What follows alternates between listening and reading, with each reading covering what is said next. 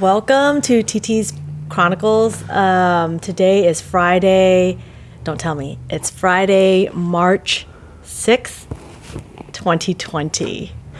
Hi, Ruben. Hey, how are you? So, Ruben is our behind-the-scenes, quote-unquote, sound guy. We've dubbed him the sound guy, but he does so much more than that. I wanted to take it down about 20 notches from the last one because we were so freaking crazy on the last one.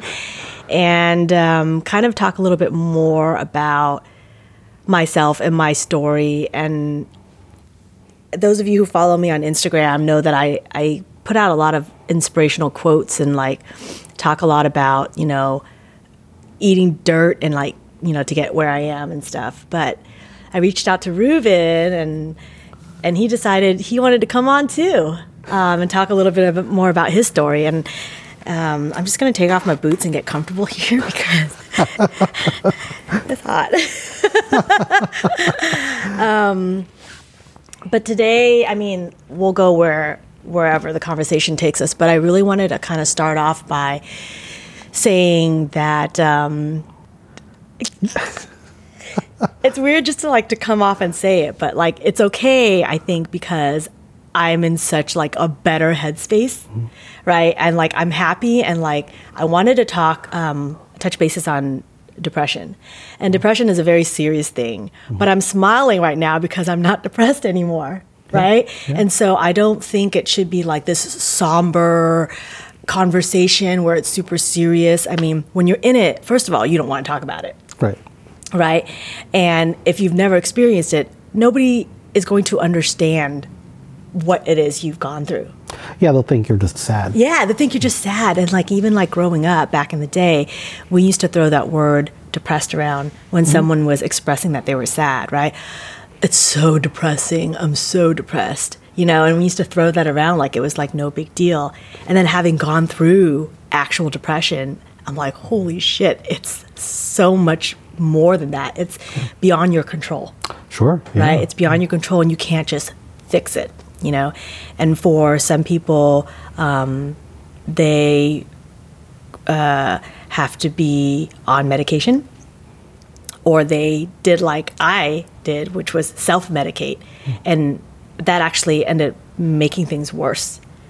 Yeah, making things way worse. What do you mean self-medicate? By self-medicating, I mean I was drinking almost every day. And truth be told, it obviously didn't help. And I mentioned this on the last one, the divorce was one of the things that kind of triggered it. But it was before the divorce even. And it was almost it was layers. It was me basically going through a lot of things and then just burying it, right? Just throwing it, dusting it under the rug and covering it and putting a blanket over it essentially. And so when it really came down on me, I didn't explode, I imploded. It was I had harbored all these secrets and I was literally lying to myself, and then it just went crazy after that. Yeah, and it was really hard to get in touch with you during that time too. Yeah, it was. I didn't want to talk to anybody. And the thing is, people didn't know anything was wrong with me because I was so good at lying to myself, and therefore it was believable because I would go through this stuff at night and then during the daytime go about my business, take care of my child, go to work, do everything I needed to do, and then come home and just freaking be depressed. I think then too, also, it was a lot to do with face. I think it's a combination of things. It's cultural and other things too, but with Asian people in general, there's always save face. You have to be a certain way. People can't see your negativity. They can't see your sadness. They can't see that you're not this polished person that you're supposed to be. And for me to live up to that reputation was part of the thing that was killing me. Yeah, it was part of the thing. Growing up, my parents were really strict. I couldn't do anything. And then I would save it for when I went to school, and anybody at school that knew me knew that I was super energetic and really loud and a lot of times obnoxious, And it was this pent up energy that I had to, suppress, right? Not repress, but suppress. And I let it all out at school. I have what it's hard to define because it's different for a lot of people, but in talking to medical professions, I have what is called seasonal depression, where it comes with the seasons. So during the winter time, when the sun was gone, I would be really sad. And then during the summertime, I would come out of it. And I might have always had it, and everyone has it to some degree, some more severe than others, but I didn't know until it was really, really heavy. And I realized that there had to have been triggers. Like maybe I've always had it in me, but, it didn't really affect me until something really traumatic happened. And that's when it basically took over. Mm-hmm. Yeah, it basically took over. And it was after I'd given birth to Tyler. So Tyler was born in 2011. And I want to say in 2014 was when it started. And it was every year. So 2014, it's 2020, right? So it was every year. This was the first year where I didn't feel it at all. And I think because I really took the time to myself. I mean, it wasn't healthy in the beginning because I really honestly didn't talk to anybody. Didn't talk to anybody. I kept it to myself, and I didn't do all the things that was necessary to really stay out of it, not get out of it, but stay out of it. And it's weird to talk about now.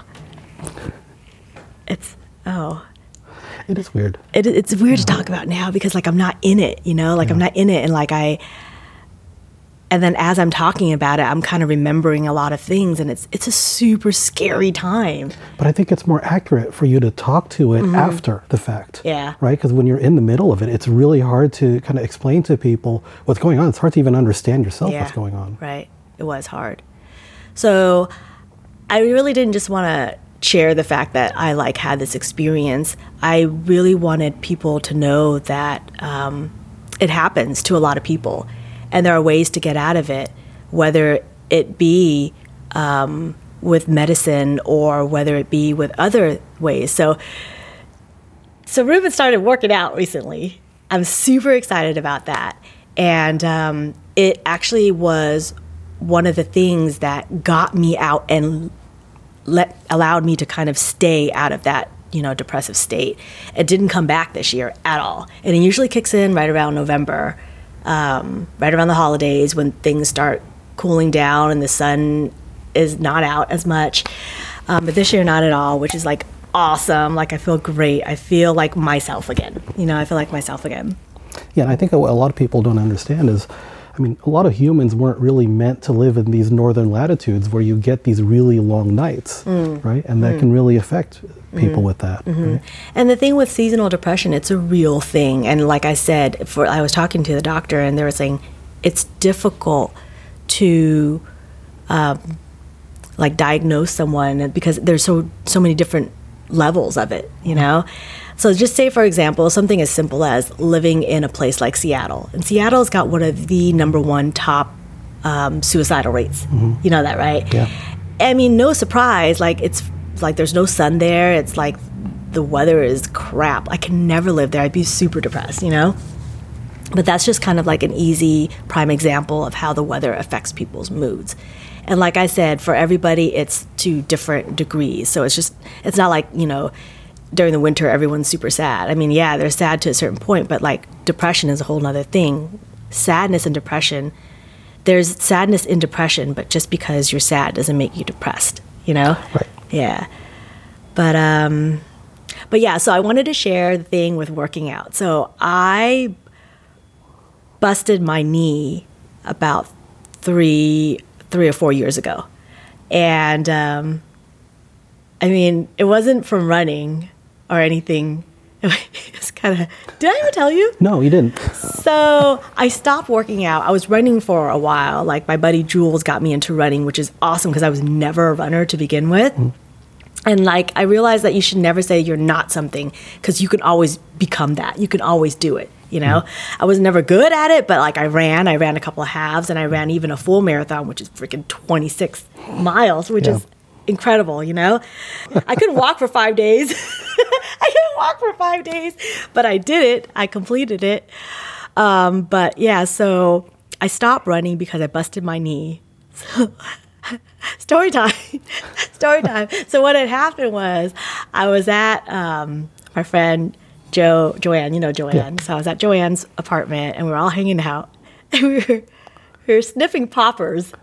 Do you know what a popper is? I don't. So it's like, it's bottled up. It's like fumes. It smells like you should not be smelling it. That's the best way I could describe it.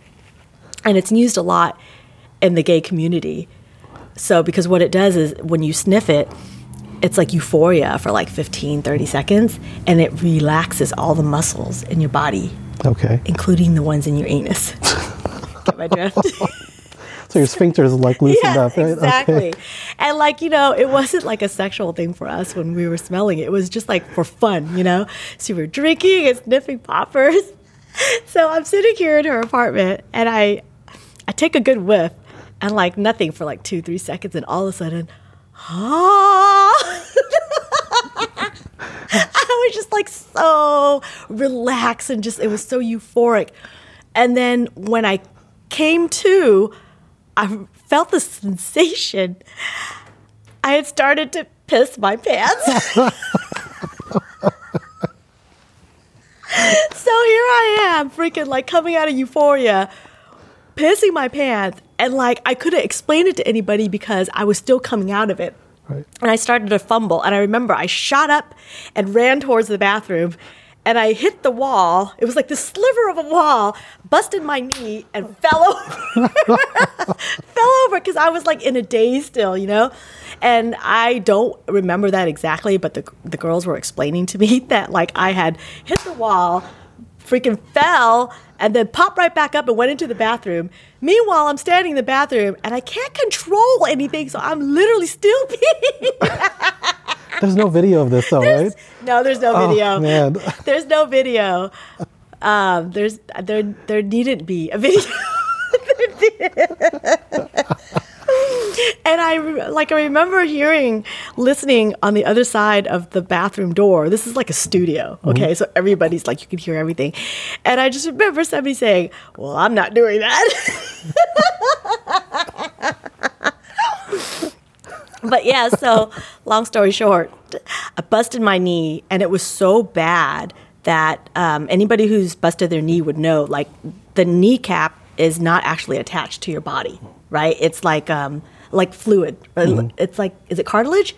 I think so. Yeah, and so what happened was when you had that knee injury, it starts to fill with liquid. So literally, if I shook my knee, you could see my kneecap doing this, blah, blah, blah, blah, blah, back and forth. Yeah. Like, it was... like Jell-O. It was like Jell-O. It was super scary, too. And because I was a dumbass, I never took myself to see the doctor because I thought it would heal on its own. So it took like probably, I don't know, over 3 months before I decided the shit ain't healing. Yeah. So wow, 3 months. I know.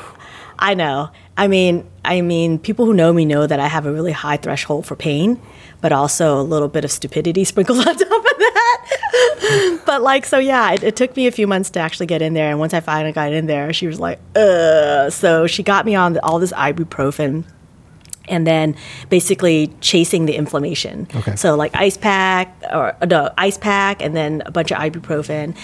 And then it took 3 years before it actually went away.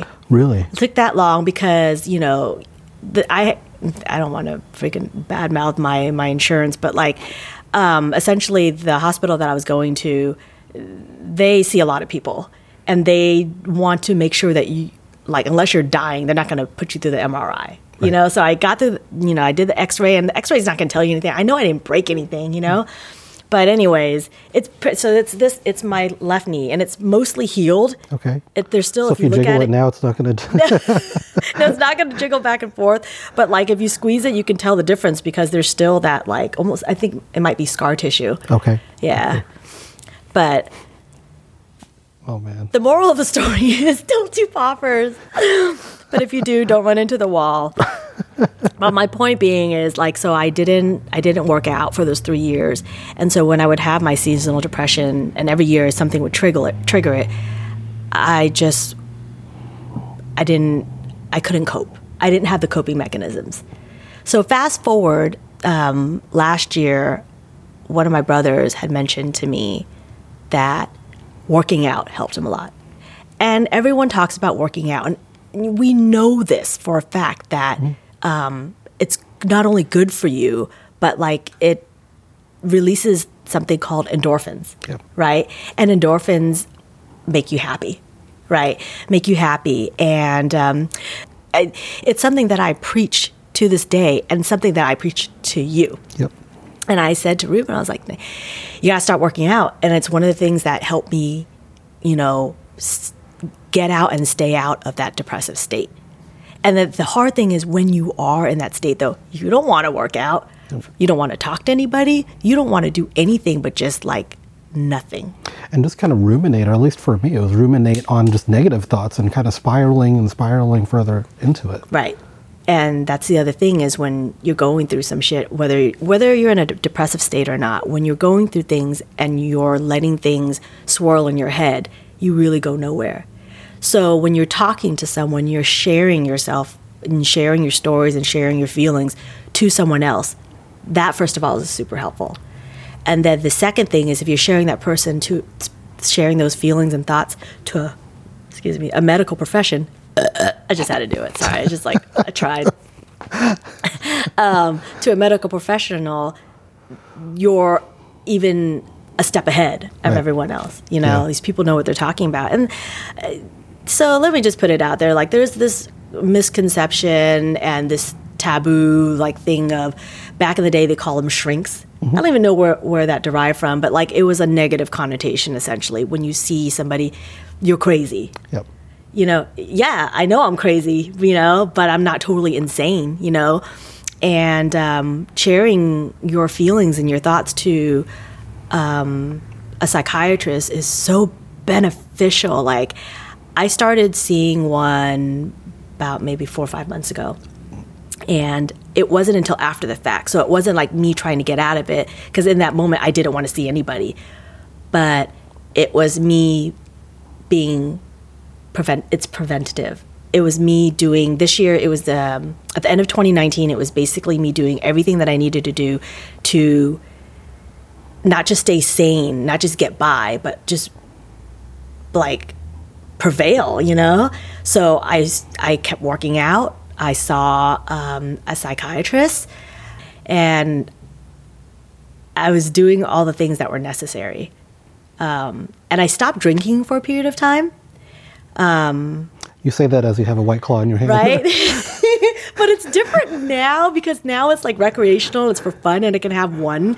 And no, I'm not going to have just one. I'll have a couple and like be pretty content. I just like, let me just be honest. If I'm going to be freaking honest, I'm just going to say it. Like I literally was self-medicating, drinking every day. And I wasn't drinking White Claws. I was drinking whiskey, y'all.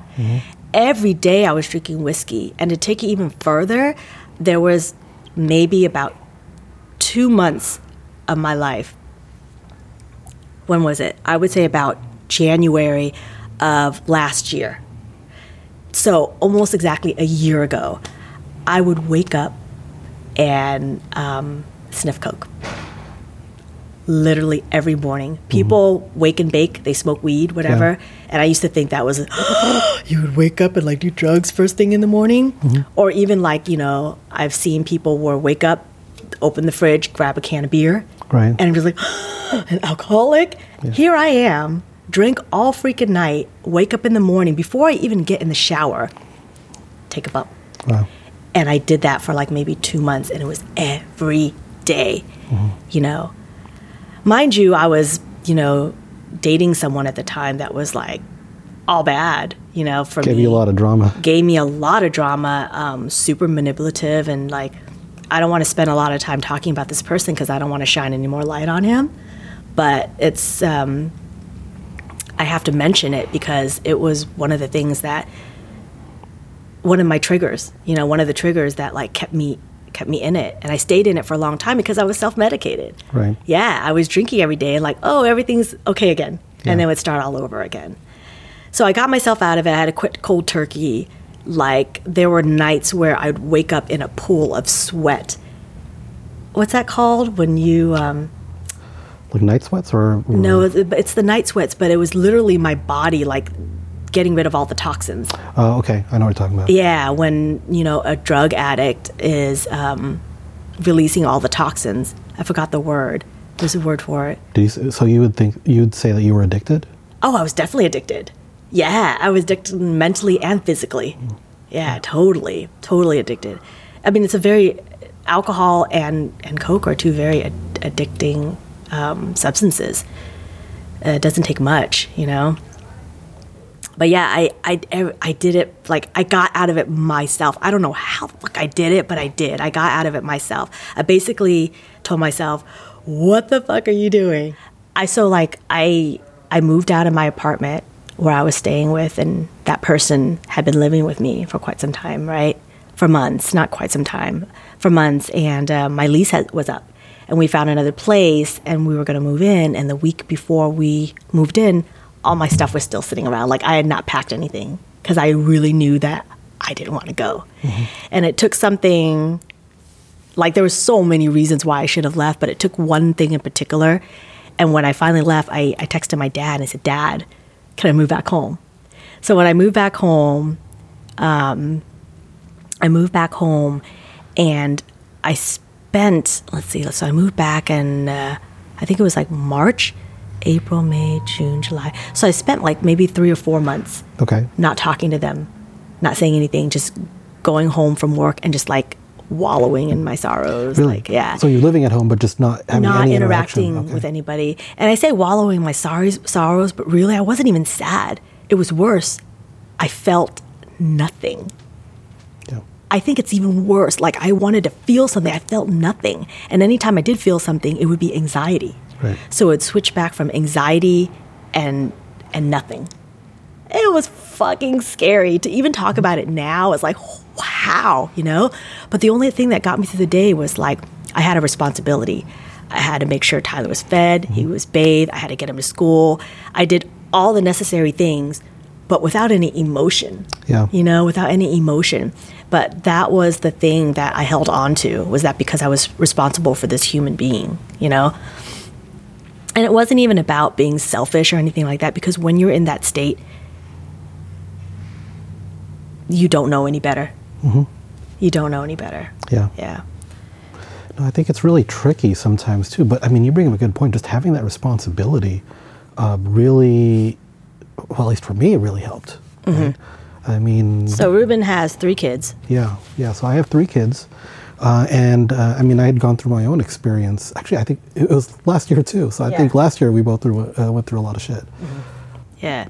So I'm going to preface a little bit. I usually don't like to preface, but I think it's important because I've known Ruben for a really long time, and he's a very private person. He doesn't share things the way that I share things. But for him to come on and to even want to come on and tell any bit of his story that he wants to tell is a really big deal, because he doesn't usually. He'll just smile. Yeah, my comfort zone is like behind the camera. I don't like being in front of the camera. Yeah. So it's like, you coming on I'm so grateful. And I think that it would really help people to know that it's okay to express how you feel and share your story, and not always feel like you have to be this perfect facade, because that's the killer. That's what really gets you, is because you're pretending that everything's okay, but deep down inside, there's freaking turmoil. Right. You should be able to share that. And so just even talking about it helps. And for me, journaling was one of the things that really helped me, That makes sense. So, so during the time that I was going through it last year, Ruben was going through it too. And I remember when you reached out to me, I didn't want to hang out with you. I didn't want to hang out with you because I knew that it wouldn't be helpful for you or me. Like your negative energy wouldn't help me and my negative energy wouldn't help you. Yeah, it would have just made each of us worse. And I didn't vocalize it. I just kept it to myself. I just knew that, nope, I don't want to hang out with you. And we're cool like that. So, I Yeah. mean, I don't think I wasn't offended. So. Yeah, but I didn't explain it to you till like after the fact, when I had really come out of it already. I didn't, because we're busy people. We have families, we have work, and we have all these different things, and we hang out with different people. But like I was saying, you're one of those people where like I can see you once a year and it'd be the same, And I know that the last few times before all of this, like when we had met up, that you knew that I wasn't myself. You knew that it was off. It wasn't like I was hiding it. It was obvious for a lot of people, but I just didn't explain it, right? I feel bad that I gave you a bottle of whiskey just for the heck of it last year, though. No, don't feel bad. I didn't even drink it. Oh, you didn't? I gave it to one of my coworkers. Oh, there you go. Okay, yeah. good job. Well, yeah. So that was a big deal. But yeah, so you were going through it. Yeah. And you reached out to me. And I'm so happy that you reached out to me. Yeah, I'm thankful that like you trust me to come to me and feel comfortable enough to come to me. I think that we have that friendship, right? Where, I mean, we've known each other for, like a quarter century or something, right? And I think the fact that I know, even though, like you said, in the last episode, you kind of come off as an asshole sometimes, but I know that you don't judge, or at least you don't judge me. No, I don't. So I Okay. say I judge all day, but I won't hold it against you. Okay, there you go. It's okay to There you have go. opinions, but I would never like hold it against you because I just don't do that. Right. Okay. I see such a difference in you. I've known you for a long time, and you've always been a certain way. A lot of times rigid, always on your toes, always proper, always a certain way. I feel like you're so much more relaxed now. Okay. You're still you. You're still you, but it's different. There's a certain level of comfortability that wasn't there before. An openness almost. And you and I are very different. Yeah, a little We're bit. so different, actually. And for some reason, like, our friendship works. Yeah. But you don't have to be the same. Like, that's boring anyway, No. But we're really different. But I think it was out of necessity, right? I mean, life changes. And if I had to be rigid the whole time, I mean, I just wouldn't get anything done. Yeah. Right? Yeah. I mean, I like to be, I think in the past, I like to be more perfectionist than I am now. Yeah. And so even if I'm at work, I want to write an email, it'll take me an hour to write an email. Now it's like, well, I'll just spend 5 minutes, get the main points across and not be perfectionist because I need that extra time to, do other stuff, to be with family. So you're probably one of those, like, always in your head, Kind right? of. Well, Yeah. I think less so now, but yeah. Okay. But No, yeah. absolutely less so now. Yeah, absolutely less so now. Back to what we were saying, let's just backpedal a little bit, like how I'm very direct. I don't want to say that I'm blunt because I usually have a good sense of the situation and I know what I should and shouldn't say. Not what I should and shouldn't say per se, but how to say it. No, I So think you're blunt. I have some. No, I have tact. People who are blunt have zero tact. No, I you have are tact. blunt with tact. Okay. But that's actually that's one of the things that makes you a good friend. Okay. Right? I'll tell you the truth. Okay. I'll tell you the truth. And where I'm going with this is like you called on me sometime last year. You were in a situation, and I don't remember what I said to you exactly, but the only thing I remember was I said, I'm not going to sugarcoat things. And you replied, I don't expect you to. You said that if you wanted sugarcoating, you wouldn't have called me. Right. And that actually meant a lot to me. Yeah, that actually meant a lot to me. And I was still coming out of my shit at that time, too. I wasn't even totally level-headed then, But your shit was, like, so much heavier. Kind of trumped mine. I remember where I was, what I was doing, and everything. I don't think it was a competition. It's never a My shit's competition. worse than yours. No, but like, sometimes you just kind of have to, like, put your shit aside and deal with, Yeah. and not be like, woe is me, but what about my situation? Yeah, I mean, it's like when people say, oh, that's a first world problem or something, and it's sort of like, okay, well, maybe it is, but it's still a problem, right? I mean, it's still important to people. I mean, people are still feeling it a certain way, and it's not invalid because it's a quote-unquote first world problem. Yeah, I agree with you. Yeah. But it was pretty heavy. Yeah. And so I was starting to sort of ruminate about negative things and kind of, even consider, okay, well, do I want my life to even continue, right? And why, right? Wow. And so it was getting to that point. I didn't want to really talk to anyone about it. Right. I got to give credit though to Mo, right? And Ed, and so we had been texting just regularly for other things, just normally, and I guess Mo figured out a pattern that for some reason I wasn't texting her back, or for some reason I wasn't responding. So she tried reaching out to me, and then I guess she reached out to Ed, and Ed was saying the same thing. Is it okay to say what her profession is? Or? She's a pharmacist. Yes. And so at some point they had started talking to each other, and Ed was your best man, by the way, and I was the maid of honor. You were the maid of honor. Yes. Yeah. And I have a story about that too, how awesome of a friend you are. Many. So yeah. What, about how awesome you are? That too. Yeah. But they started talking to each other, and I think sometime later I decided, okay, I'll open up, I'll tell them what's going on. And I said, you know what, I just don't think that I want to carry on with my life anymore. It's crazy. No, it's crazy. It is crazy. It's crazy when it actually leaves your mouth. Yeah. I know a lot of people have those thoughts swirling in your head, and I was one of those people. I didn't actually think about how I was actually going to do it, but the thought crossed my mind. Yeah. The thought crossed my mind. But for you to actually verbalize it, it's different. It's almost like materializing, almost, Yeah, it's admitting it. Admitting. Right? Yeah. By actually saying So you said it to Ed and Mo? I said it to Mo. She was on the phone with me. And so then, we talked for a while. The next day, I mean, she gave me some, she told me some things, made a lot of logical sense. But, when you're in that state, you don't follow logic. Logic's out the window. Exactly. Yeah. Exactly.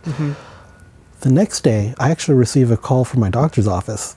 So because Mo is a pharmacist, and I happen to have a prescription filled at that pharmacy in the past, she had my doctor's information, and so she went ahead and notified them. I got a call from them. They kept calling, right? I wouldn't answer. Yeah. They called my wife. I got goosebumps right now, dude. To say, hey, can you have him call the office, right? Yeah. And this was on, I don't know, I think it was a Friday. They kept calling Friday, Saturday. I finally returned their call on Monday, and they said, yeah, we'd like to come in. We hear you're not feeling that well. Can you come in today? And so I went in that Monday morning, and when I talked to them, to the hospital, this is to the doctor, right, to my primary care office, right. And so when I talked to them, explained how things were going on, and they did this assessment, and they said, we got to tell you, we need to advise you to go to the emergency room, right. And I didn't find out later what the trigger was, I guess in this case, is if it's just, periodic thought of taking your life, that's one thing.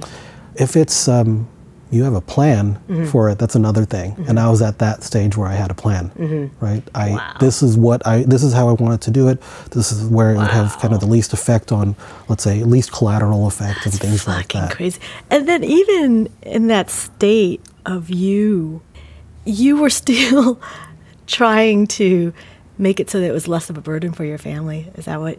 Well, that's where it got really tricky. Yeah. Because ultimately I didn't do it because of my family, right? But it was mixed, right? Yeah. Because it's like, well, if I do this, I need to make sure the family's okay. Yeah. But it's also the family that stopped me. I mean, I couldn't do it to the kids. Yeah.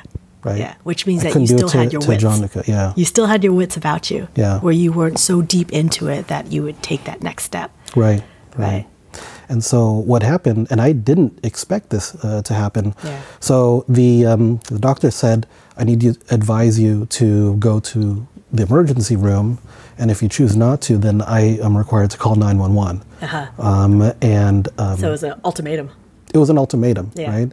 And so I promised them, okay, I will go to the emergency room. And when I make a promise, I really make that promise, right? I really follow through. Yeah. I didn't go right away because I had to go to work because my boss was in town from Germany that day. So, That's crazy. and he was going to, and so we had meetings scheduled for the week. And so it's like, oh, well, this is a really terrible time to go to the hospital, but, but I'm going to follow doctor's orders. Yeah. I went to the hospital. Yeah. I went to the ER. Yeah. And after admitting me, they take me to the to the ER, Yeah. and then they said, so we're going to put you on what's called a 5150 hold, which is a 72-hour psychiatric hold. Fucking crazy, dude. And I was like, What? First of all, I wasn't really comprehending, what was going on, right? So I'm like, well, no, this is for crazy people. I'm not crazy, right? But it literally meant that they took me to a room which had like no furniture. So you could it was hurt just yourself. clear glass. Yeah. There was always a security guard over there. If I needed to use the restroom, they needed to escort me and make sure I didn't close the door all the way when I went to the restroom, so I couldn't take a shit in peace, right?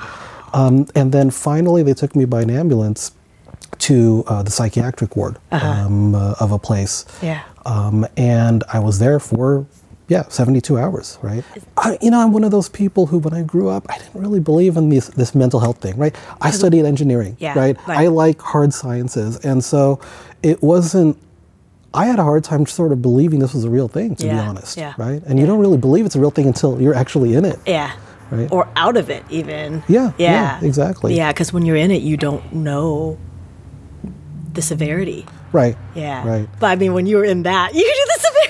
Well, I guess I figured out the severity of it, right? And, my initial reaction, I was really angry. Yeah, I'm sure. Because, first I was angry at Maureen's, like, she told on me, she ratted on me, and things like that. And she later got scared that I felt that way. I felt really bad, so...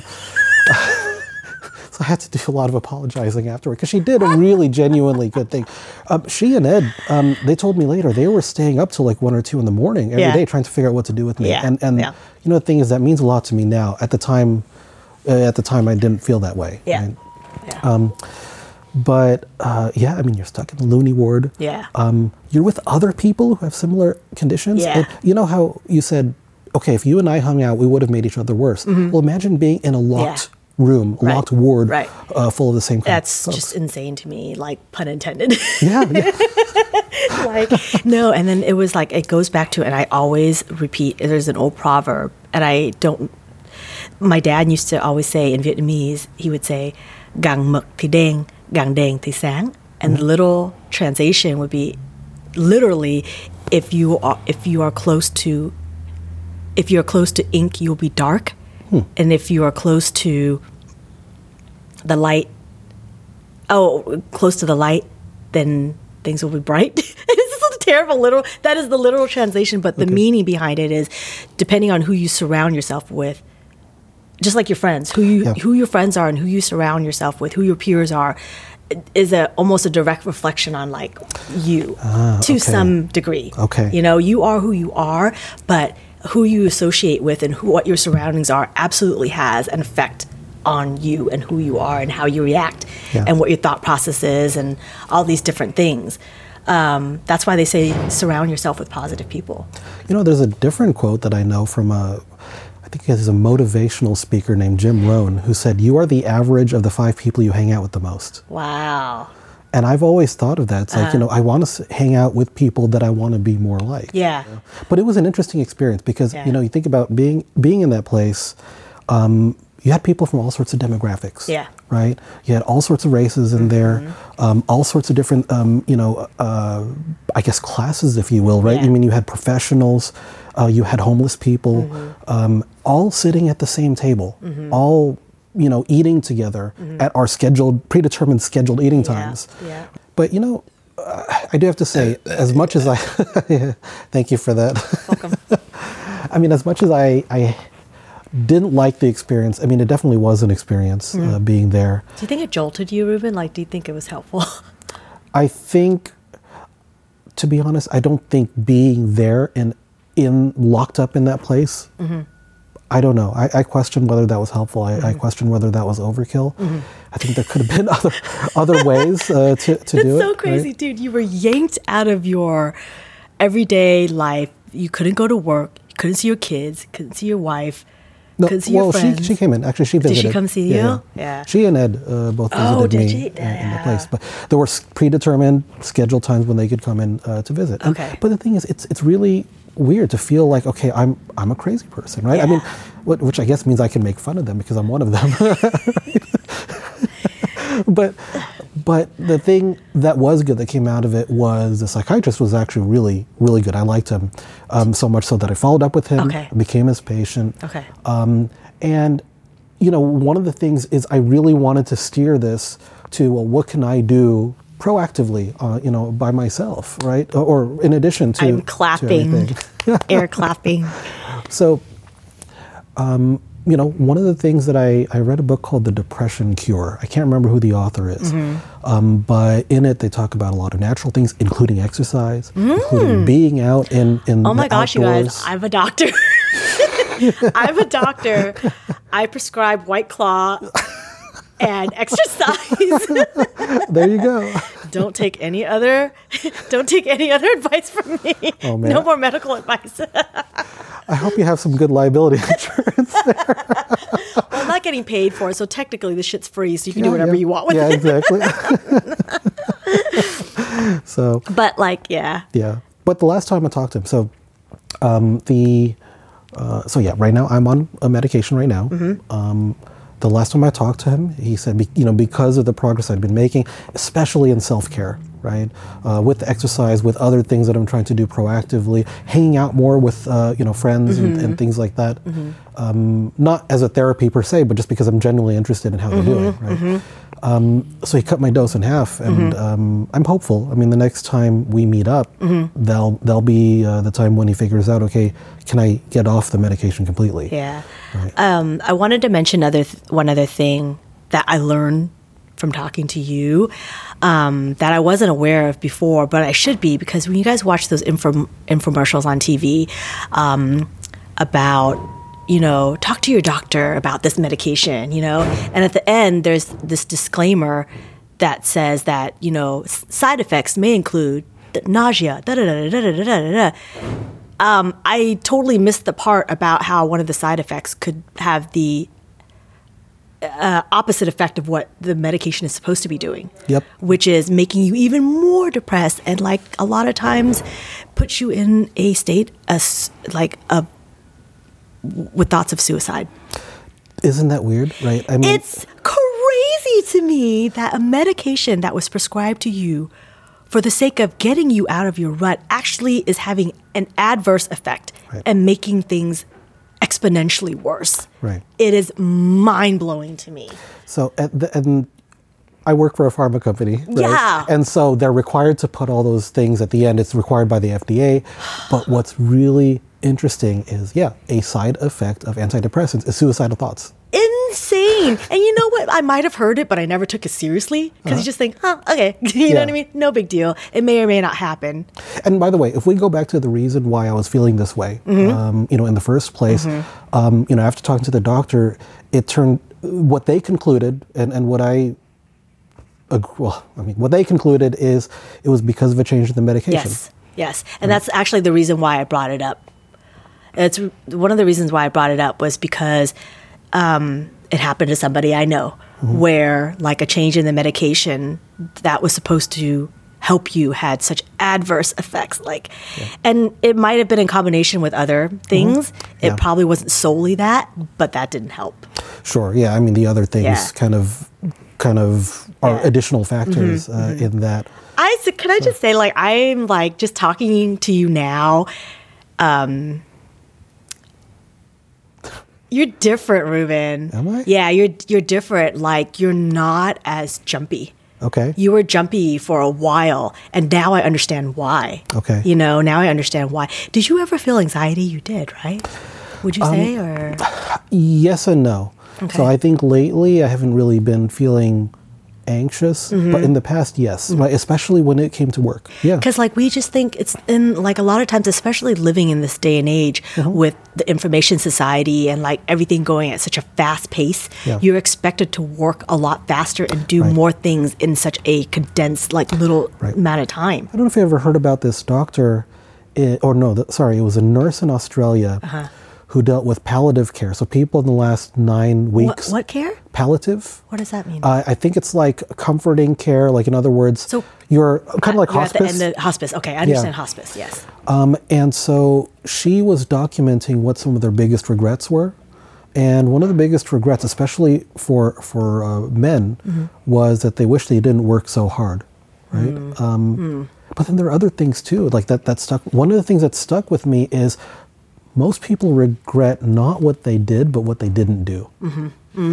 And I think when I learned about that, sort of like, you know what, I had always grown up really conservative, risk averse, and you know, it's okay to take some risks now. And maybe that's part of the change, right? Maybe I'm not. Maybe that's why I'm not so rigid. I don't know. Yeah, and it was always honestly part of your charm. Like you were to me like the biggest nerd on the planet. Yeah, no. Charming in a different way. But it was like one of the things that like I gravitated towards was that you were a perfectionist. You were a perfectionist and you were literally the biggest freaking nerd I had ever met, you know? That is a compliment, by the way. It is a compliment, yeah. You remember all my labels and stuff? Yes. I loved my label making. This guy freaking labeled. He has a label machine, and he freaking labels everything, even inside his home. Yes, I know what a fork and a spoon is. There's literally a label for everything. But the irony is, Ruben, that the more I got to know you, as much of a perfectionist as you were, there was also this level of chaos in your life. And we're only human, you know, we're only human. So it's not like this, I said it last time, like this idea of perfection in any arena is ridiculous. Right. And it's not that you shouldn't strive for something better or have like big goals. I never want to settle for anything. I always kind of reach a little higher, you know? But like, but the idea that things have to go a certain way, and if it doesn't, you can't function. No. I think it's learning to roll with the punches a little bit more. Roll with the punches! I'm so excited. So like, so Ruben knows me as Dwan, and in high school I was Don, right? So he calls me D. I have a reason for this. I totally forgot what it is. Why do I always do this to myself? Oh, no. I can't remember now. So he calls me D. And like the other thing that I'm reminded of is when you saw me go through my hurdles with the divorce and even prior to the divorce, you said that one of my attributes was that I was very determined. Do you remember this? You better remember this. This is really important. No, I don't actually. You have to remind me. Well, shit. You're just making this up. No, right? I'm not making it up because it's stuck with me. And the thing is, people could tell you a million different things, but unless something really resonates with you, it'll go through one ear and out the other. Yeah. I held on to that. You said that I was very determined, and it is true. And I find that... Do you remember or no? I don't, but it sounds right. Tommy? But I find that inspiring, though. Okay. Right? I mean, that's why, you know, I mentioned earlier, want to hang out with the people who I want to be like. And I want to be more like you in that way. Well, shit. I will take that. I will take that. Okay, I will totally... Yes, thank you. I will take that. And vice versa, Ruben. I'm not just saying it because you just said it to me, but honestly, like, I could never be like you. I don't know if I want to be exactly like you, but I could never be like you. But it's one of the things that I strive for is not that perfectionist aspect, but you have a lot of qualities, you know, about you that I really admire and that I would want to strive for. Oh, you're going to make me blush now. Can you blush? No, I can't. But yeah. Dude, we've come a long way. And so I didn't even finish my story. worry. So I was saying how earlier, I forgot to finish my thought, which was I was saying how people used to say, oh, I wish I was in my 20s. Yeah.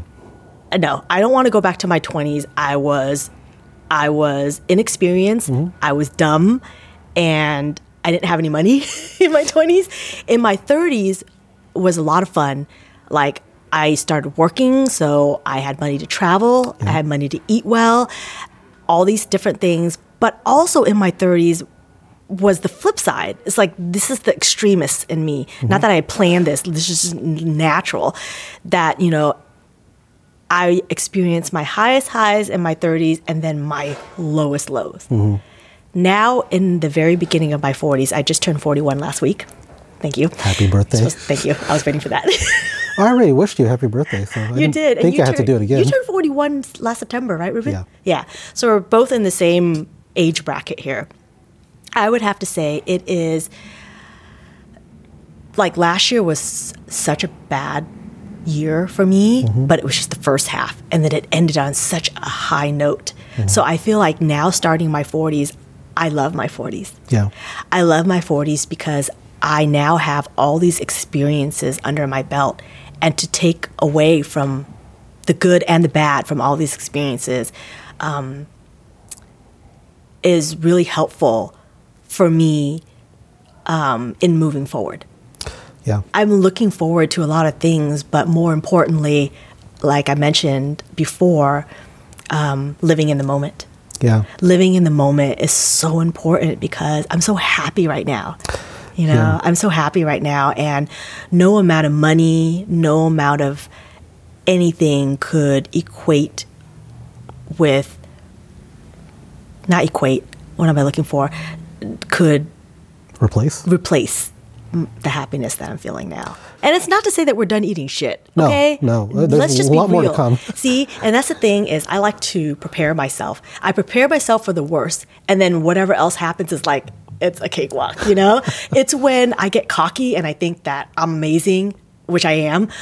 When I get too cocky and think I'm untouchable and then I'm done eating all the dirt is when I'm faced with the worst of it. Yeah. Because I'm ill prepared. Yeah. Right? It's not to say that you should be negative all the time and look for all the bad things that are lurking around the corner. It's more so that you have to be realistic in thinking that this is life. Right. The end goal isn't just sheer happiness. For me, it's the journey, right? So in going through this journey, there has to be ups and downs. Because without the high highs, you can't, without the low lows, you don't know what that high high is. Yeah. I mean, it's not until you're at that low low that you realize there's nowhere to go but up. And then vice versa. Right. Well, yeah, that's true. That's true. But I think, another thing that I realize nowadays that I didn't realize in my 20s was I felt like more in my 20s, I was trying to live my life to what the expectation was of my life. Correct. And that's actually one of the regrets that nurse that I talked about identified, is that one of the regrets, the nurse from Australia who was dealing with hospice, you were saying that, yeah. was that one of the regrets is people were living their life not according to what they wanted, but what other people wanted. Yeah, and by other people, you mean society. It could be society. Your it could be- parents. family. Whatever it is. Whatever, yeah. Yeah. Yeah. So I think now I'm more at peace kind of doing what You I want to do. want to do, right? That's amazing. Yeah. It really is. And it's not to say that we don't care what other people think. I know that, like, I try to think that way where I say 0 fucks, you guys. 0 fucks. I don't give a fuck about what you think. I don't give a fuck about what you think. It's only about me. It's not true. No. I do care to some extent, but I don't let that dictate the way that I live. Right. Does that make sense? Yeah. Yeah. It's not that I don't care. I care. But I'm not going to let that control or steer the direction that I want to go. Right. I'll take it into consideration. Right. But I'm not going to let that happen because I've done that before. I've done it all my life. Yeah. I've done it all my life. And then now, so my parents may or may not be watching because now they know I have this thing. And that was the other thing, is I wanted to be as honest as possible. Mm-hmm. They're not going to agree with a lot of the stuff that I'm saying. Mm-hmm. And back in the day, I would be frightened to say something like this and put that out there because I'm afraid that they would watch. Yeah. But I can't be honest with other people until I can be honest with myself. And by me being honest with myself, I have to live my truth.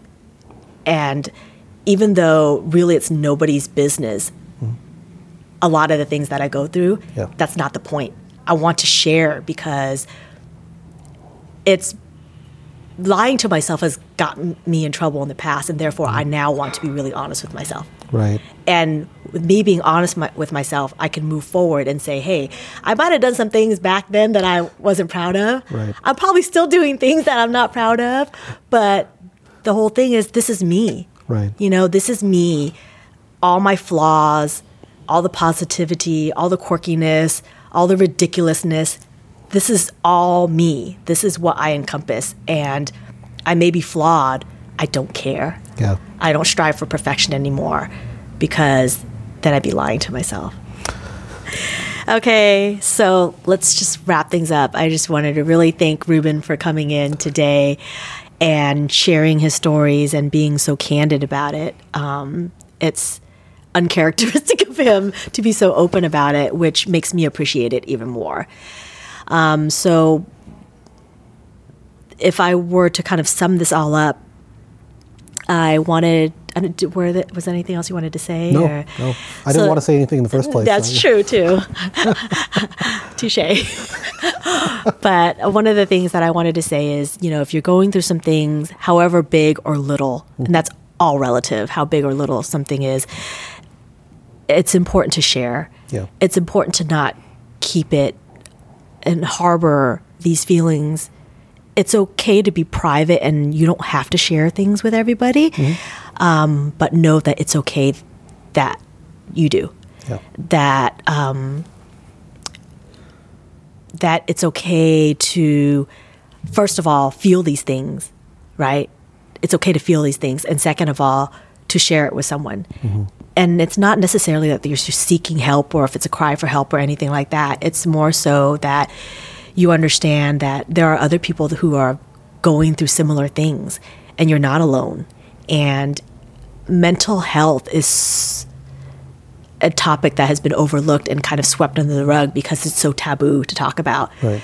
But whatever level it is, it's important to know that help is out there, and it starts with talking to someone and absolutely working out helps. Yeah. Endorphins are real. I've been saying it to everyone. Endorphins are real. They are real. Happy Friday. All right. That's a wrap? That's a wrap. All right. That's awesome. Thank you, Ruben. Yeah. Thank you for sharing. Sure.